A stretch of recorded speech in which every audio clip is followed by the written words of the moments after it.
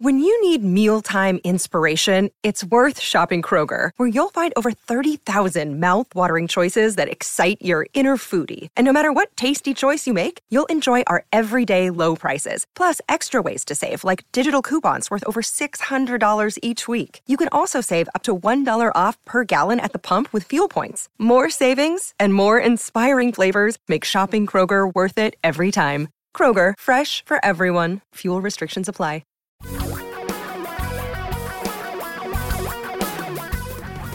Reality radio for a really great future. We're talking real money. What? Did you think it was over? After the past few days? You thought it was done going down? No. That's not what stock markets do, particularly not in times like these. And these are really unique times.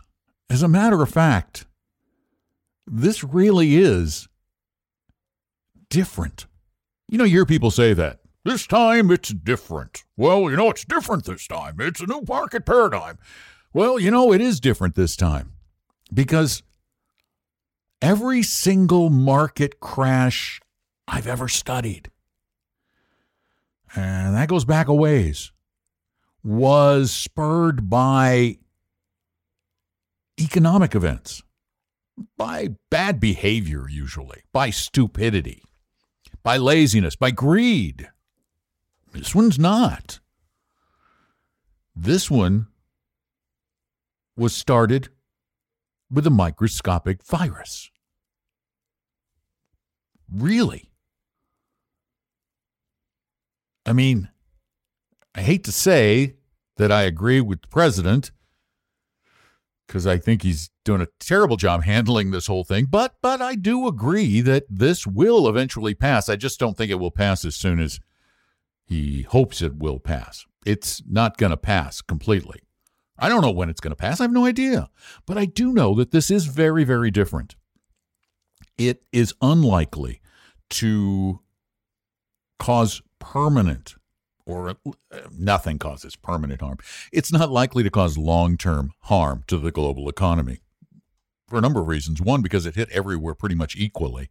And two, because viruses historically tend to go and they go away.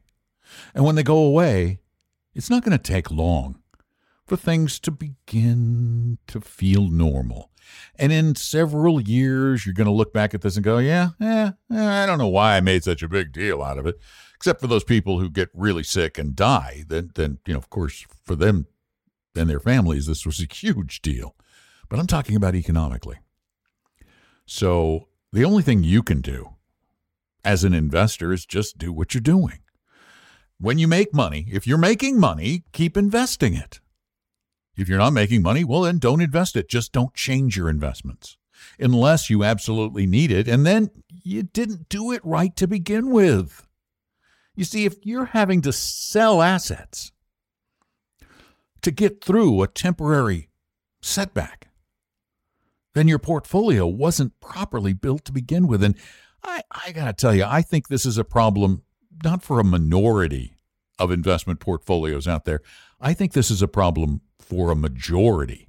I think most investment portfolios, this is based on, of course, anecdotal evidence, because I've never done a academically sound study on it, but I've seen tens of thousands of people's accounts and talked to many, many thousands more. And what I see almost every single time is a hodgepodge. It's like, this was hot at the time. My broker liked that. I thought this was going to go up, and it's a mess. You need an emergency fund, okay? That's for an emergency. And this is one of those times for which an emergency fund is meant. You see, when people say you need to have 6 months of expenses for a rainy day, this is the rainy day they were talking about. Oh, this is the rainy day. Yeah, this is the rainy day. So you need that. And then if you're looking at your portfolio going, I didn't think it could go down this much, then you've been talking to the wrong people. Because if you've been listening to us, we keep telling you over and over and over again. We told you this throughout all the years we've been doing this podcast, that you must expect the market to plunge at times. And if you're 100% in stocks, then you darn well better be ready for a 50% plus decline. If you're all in small cap stocks, well, you better be ready for an 80% or more decline. If you're not comfortable with those kinds of numbers, what do you think you should do? Should you keep investing the same way you have been? No. Reduce your exposure to the riskier assets. But you have to accept something that you don't like, and that is making less money. Sorry, you cannot have wealth without risk. There is no such thing as the return of the stock market with no risk, despite what those disreputable slime balls in the insurance industry keep telling you on radio programs and in these steak dinner seminars. If you're hungry and you want a steak dinner, go to the steak dinner and then walk out before the pitch starts. Or if they hold it till the end, walk out before they start signing people up. Don't be afraid to hurt somebody's feelings. This is business. All right? Please hang in. Keep saying that every single time, but you need to hear it. You've got to hang in. There's nothing else you can do. It's already down. How much lower do you think it can go? And if you said 100%, you're wrong. If you said another 20%, yeah, that's possible. Another 30, maybe. So the number is, somewhere between down another 10 or 20%, or not down at all, but it's not going to be down 100. That's not an option. Remember, you can call in questions, which is a good thing to do before you get into something that you may not like. You can call us with questions at 855-935-TALK, 855-935-8255. Or you can send them in via talkingrealmoney.com. That's our cool podcast and all-purpose website where you can even go in. Let's say you're looking at your portfolio and you're going, I didn't do this right. We'll set up an appointment with one of our advisors. They're working at home. Make them work a little harder. They do it all online, and they'll help you go through this, even if you don't become a client. They really will. Now, they're not going to become your advisor for free. I keep saying that. You know that's not true. Nobody's going to work for you for free. You're not a charity, nor are we. And so you can't expect volunteers. But if you do use us to manage your money, you'll find we're very reasonably priced in the industry. And we are 100% all the time fiduciaries. All right? Go to talkingrealmoney.com. Check it out. Now let's go to a talkingrealmoney.com question. And oh my gosh, we have a lot of them. The subject? Paying off a mortgage. Dear Don, recent events have prompted this letter. I depart ways with your and Tom's philosophy when it comes to paying off the mortgage. Back in the early 90s, our mortgage payment had us very tight financially. So when an inheritance came to us, we opted to refinance and put all of it into the house. I understand if you are going to be in a house for less than 5 years, this would not be wise. With our new mortgage payment manageable, we were able to pay double house payments until the house was paid off. Why? The reason is the unforeseen. Should one of us lose our jobs back with the high mortgage payment, the results would have been disastrous. We paid off the house. Our current $6,400 property tax bill pencils out to be $533 a month. Just about any job one could find in these times would pay that. Paying off the mortgage also meant that we were then free to take our former payments and put them into investments. We had no portfolio prior to paying off the house. That was some decades ago, and we're in a good place financially now. Paying off the mortgage meant that we were ready for anything, even COVID-19. Thanks for what you do, Bob. Bob, we don't disagree. But, there's always a but. See, I've always said paying off a mortgage does not make financial sense. But it does mean emotional sense. And that's what you're talking about. You're talking about emotions. If you had taken that money, and I don't know how much it was, but you said it was many years ago. If you had taken that money and invested it, let's say 7 years ago, well, let's say 10 years ago, you'd invested it 10 years ago, you would have had today, if you invested it in a balanced portfolio, you would have had today more than twice as much money as you had then. And it's money that you could get your hands on in an emergency. It's money that should you have some unforeseen gigantic medical bill or something that happens to your family, you could pour money at it. Whereas pulling it out of a house, well, that can be problematic. Because if you're in a COVID market like we are now, and I know as one who's trying to sell a house, the market just dried up. I mean, we had a buyer, and the buyer said, market went down, I'm out, I'm not going to buy it. So there is no one, and it's like everything else in life, Bob, there is no one right answer. The right answer is the one that's right for you. But for others, it may not be right. And for you to tell everybody that it's one way or another is just as wrong as us telling people it's one way or another. Our answers are generally financially oriented. And I will stand by my belief that it is better to have a low-interest mortgage in an environment where you might make 4, 5, 6, 7, even 8% per year on investments because the mortgages are 3.5%. That seems like a good deal financially, not emotionally necessarily. But thanks for the note. I really, really appreciate it. Now, let's take a previously in Puyallup and now up in the mountains over by Cle Elum. And you've answered a few of my questions before. I was blessed to be able to go to Retire Meet, which was awesome. Can't thank you guys enough. Unfortunately, I dropped about $100K into the market on the Thursday before Retire Meet. Couldn't have picked a worse day, but is what it is. Was pretty well diversified across the Merriman recommendations. So mostly in small cap value, emerging markets, international, that kind of thing. So obviously I've taken a beating in the last month or so. But that's fine. But out of that $100K, $20K of it, which is kind of my emergency fund, went into VBTLX, so the Vanguard Total Bond Market. And at first, when we started taking a beating in the market, the bonds were going up pretty well. But in the last 2 weeks, whether the market's having a good day or a bad day, that bond market has just continued to go down. And when I've got people asking me about it, I want to be able to speak intelligently to it, but I'm unable to. And so probably a pretty remedial question, but would love your insight.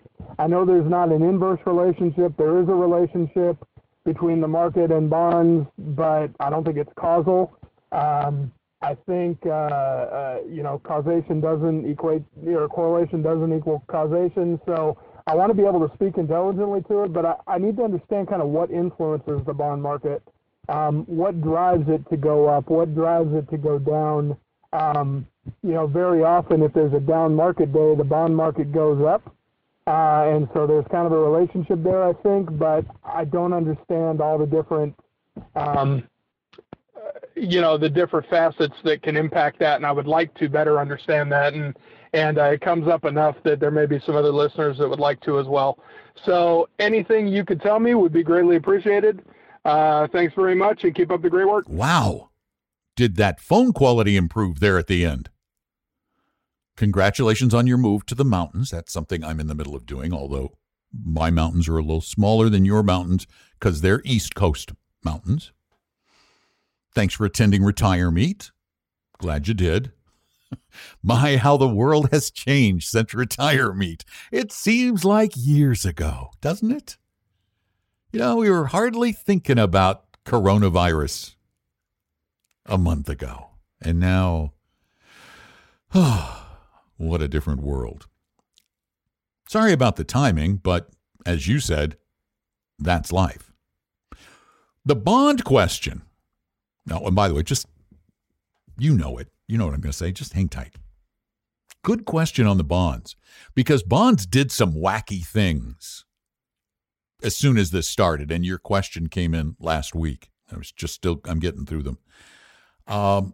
Vanguard Total Bond Market Index is an interesting example of the dichotomy in the bond market. See, you have different kinds of bonds. Actually, it's more like a trichotomy or a quadcotomy. You have different kinds of bonds. In the Vanguard Total Bond Index, your bonds are government, about half the portfolio, and corporate for about half the portfolio.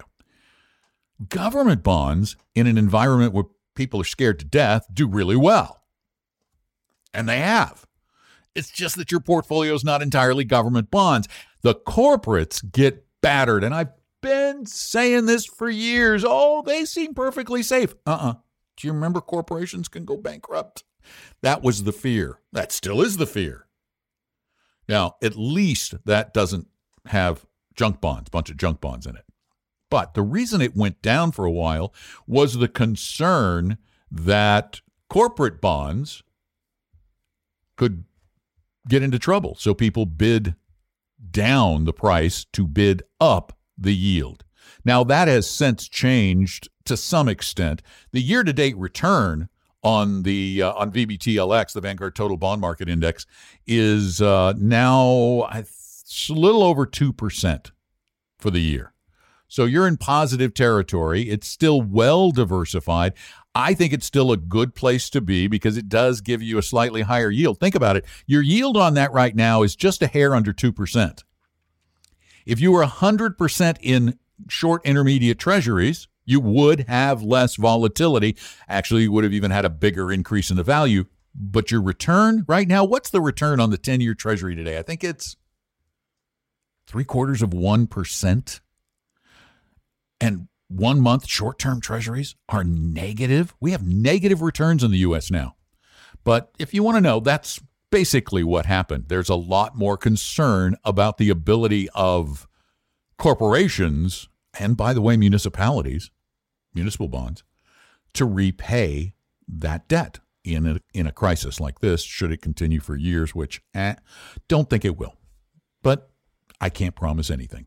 Thank you so much for the call. I really appreciate it. It was a good call for a lot of people. And let's do one more written in question from Talking Real Money from the contact form there. And I just have to get into the right file here to find it. There it is. All right. Oh, this is a long one. Oh, my goodness. Okay, get ready. It's Friday. Okay, here we go. Hi, Tom and Don. It has been such a ride in the market. Thanks for doing frequent podcasts and holding hands at such murky and dark times and helping remind us every single time, this too shall pass. And maybe the only way forward is the way up. I have always tried to find the bright side in things, however gloomy they may seem. For me, it was the fact that I always mulled that I started investing only in early 2018 when the markets have been very high. Always dollar cost average. 2018 was negative returns. 2019 was stellar. 2020 has been down so far. But now I think the markets are giving me opportunity to invest in times prior to 2018. I am 38. Ooh, you're young. I know you don't feel it, but you are. Trust me. Trust somebody who remembers 38 and wishes he probably was still 38 because my joints wouldn't creak. I have taken your risk quiz, almost 100% equity. I have taken about a $350,000 hit till now on my portfolio, which I was always prepared for, and I'm still bracing for further possible declines because I also listened to Paul Merriman, and I always knew the markets can drop anywhere between 50 and 90% with an average of 37% or more in a bear market. My question is, 1, I am always in all stock portfolio. The brokerage account I have is VTSAX, VTIAX, and small cap growth international small. In brokerage account 2, I'm in VTWAX. In Roth, I'm in REITs. And in a retirement account, I'm in Vanguard Target Date Fund 2065 and small cap value. How do I rebalance, or do I need to? As I don't have any bonds in my portfolio, as I don't have any bonds in my portfolio. There we go. Please note, I do not want to have bonds.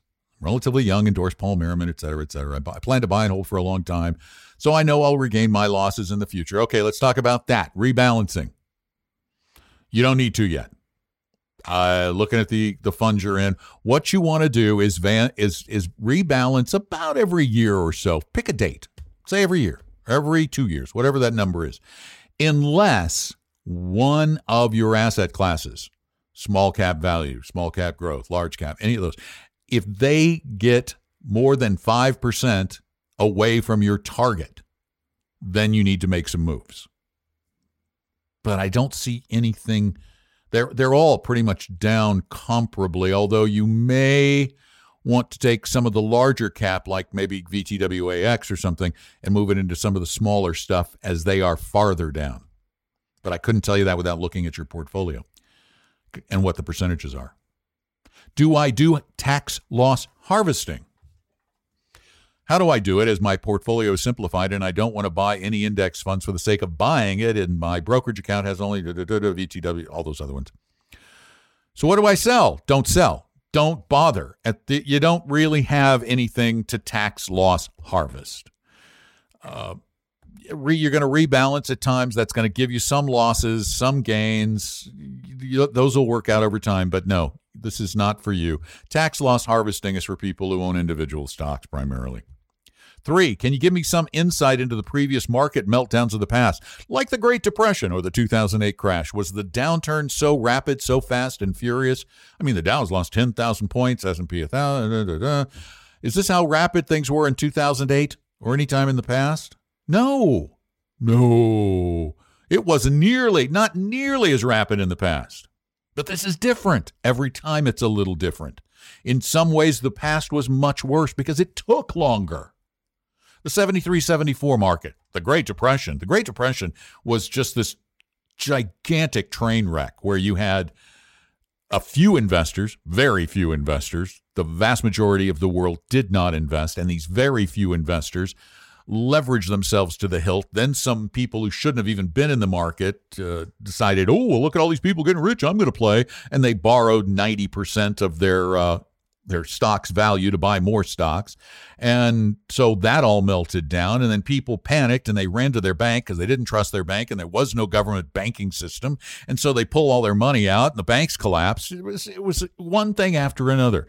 The world is different now. It's much harder for the economy to collapse long term, but it is much easier for markets to fall furiously and quickly. Computerized trading and the like. Finally, so it's abnormal but normal. Also, please note I don't have an advisor and don't plan to get one again to be ripped off. I'll just let you know. About 1% of advisors are supposed to take care of you and probably do, but okay. Sorry for the long post. That's all right. Thanks, Santosh. I think I answered your questions throughout that. That was a long one. All right. Thank you all for listening. I hope you made it through all of that. Glad you're out there listening. Please tell a friend or 2 or 10 and stay safe, stay healthy. This too shall pass. I'm Don McDonald. Talking real money. We hope you realize that the information provided on Talking Real Money is for educational and hopefully enjoyable purposes only. Providing personalized financial planning or investing advice takes time, so please consult with a really good fee-only fiduciary investment, tax, or legal advisor. We know a good one. Investing must always involve risk. In other words, you can and probably will lose money at times. Also, as much as you want it, no one can accurately, consistently predict the future. So past performance doesn't tell you a darn thing about what the future will bring. Unlike many other programs that say something similar, Talking Real Money is not trying to get you to buy or sell any financial products or securities. Instead, the program is provided as a public service by Vestry, a fee-only registered investment advisor. Thanks for listening, and please visit TalkingRealMoney.com for more information and disclosures. Are we done now?